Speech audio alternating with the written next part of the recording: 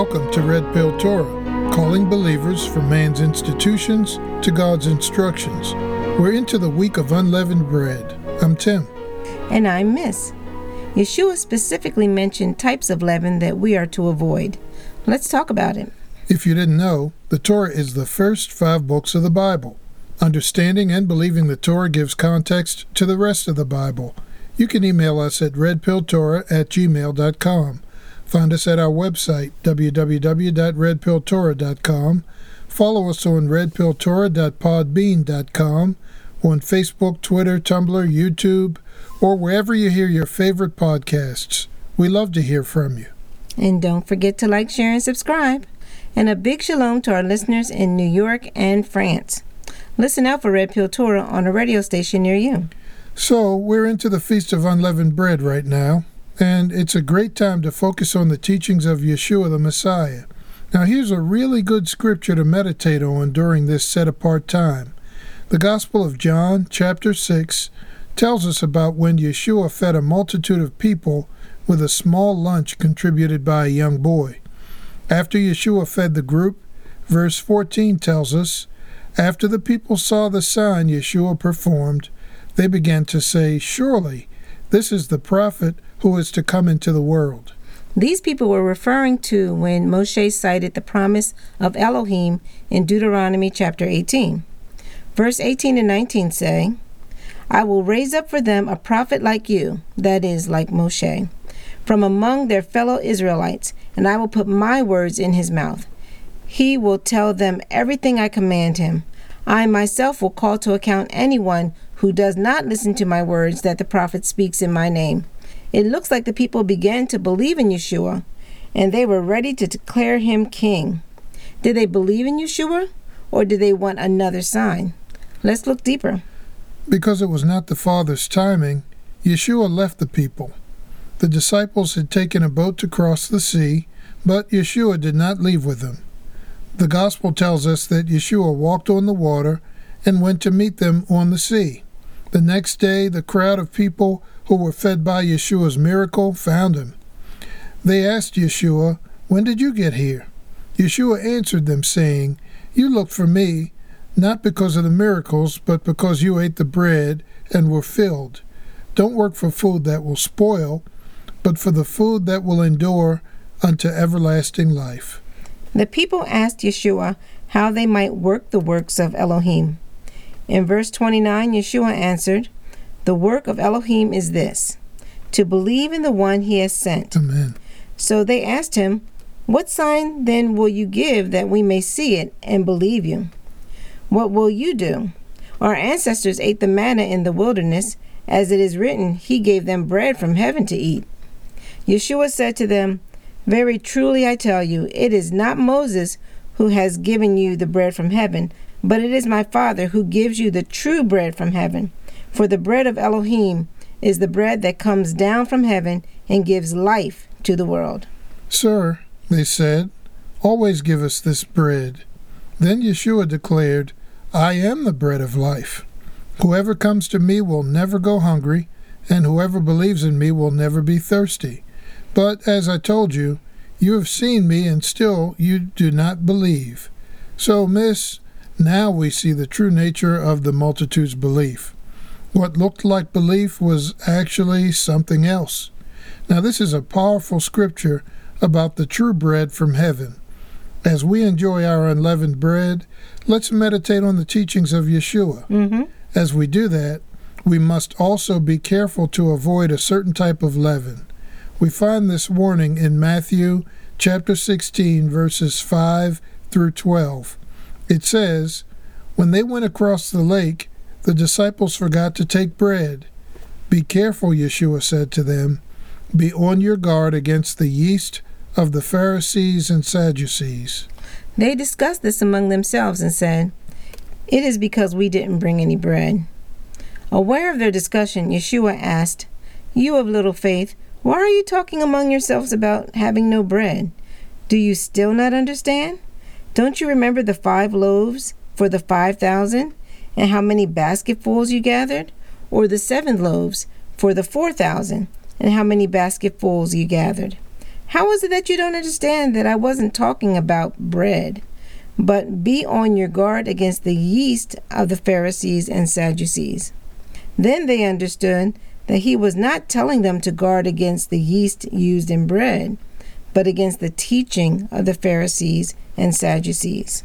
In Luke chapter 12, verse 1, Yeshua urged his disciples to avoid the leaven of the Pharisees, which is hypocrisy. There is nothing concealed that will not be disclosed, or hidden that will not be made known. What you have said in the dark will be heard in the daylight, and what you have whispered in the ear in the inner rooms will be proclaimed from the roofs. This lines up nicely with James chapter 5, verse 12, which tells us to let our yes be yes and our no be a simple no. That leaves no room for pretense or hypocrisy. Just the truth, plainly spoken. The leaven of the Pharisees is deeper than just general pretending and hypocrisy as we might define it. We see it in the story about how the multitude acted after Yeshua fed them miraculously. Remember how Yeshua answered them when they asked him how they could work the works of Elohim? Yeshua said, "The work of Elohim is this, to believe in the one he has sent." The leaven of the Pharisees included unbelief towards the one Elohim has sent. Their leaven, or doctrine, emphasized adherence to customs, rituals, and other actions as the foundation of what connected them to the Most High.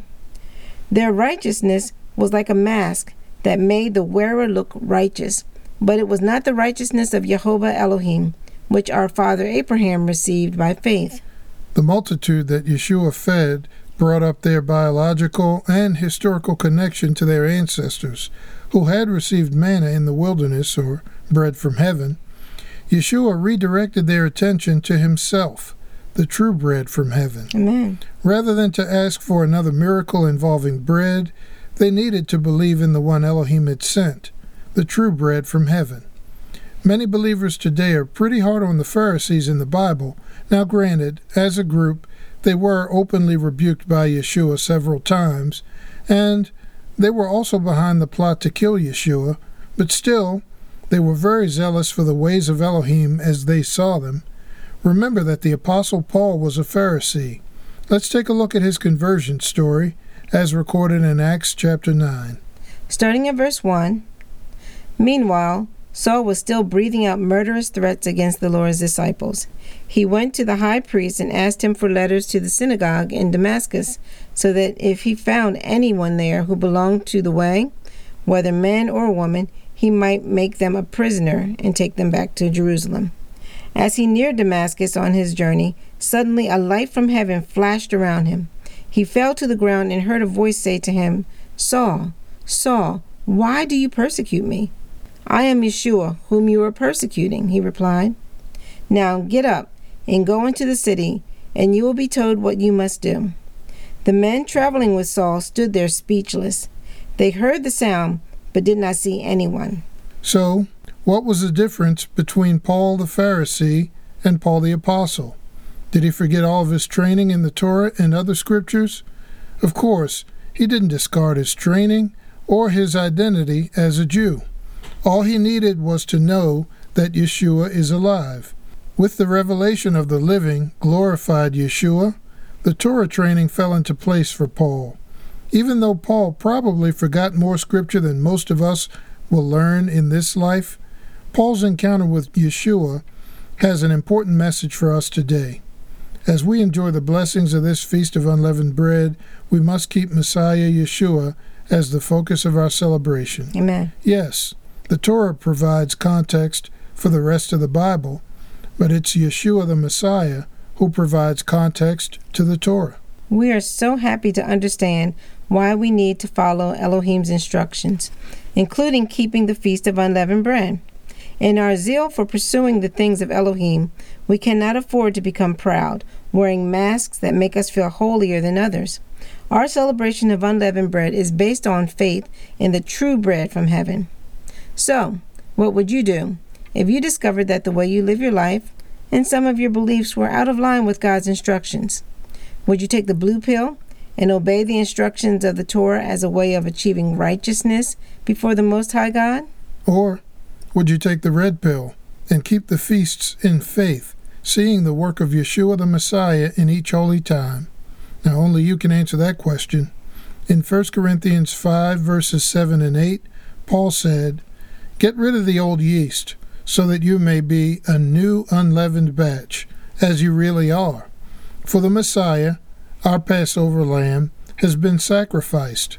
So for that reason, let us keep the festival, not with the old bread leavened with malice and wickedness, but with the unleavened bread of sincerity and truth." As we celebrate unleavened bread together, we know that our adversaries may try many schemes to distract our focus. Let's remember the wisdom of Proverbs chapter 4, verse 14 through 18. It says, "Do not set foot on the path of the wicked or walk in the way of evildoers. Avoid it. Do not travel on it. Turn away from it and go your way. For they cannot rest until they do evil. They are robbed of sleep till they make someone stumble." They eat the bread of wickedness and drink the wine of violence. The path of the righteous is like the morning sun, shining even brighter till the full light of day. But the way of the wicked is like deep darkness. They do not know what makes them stumble.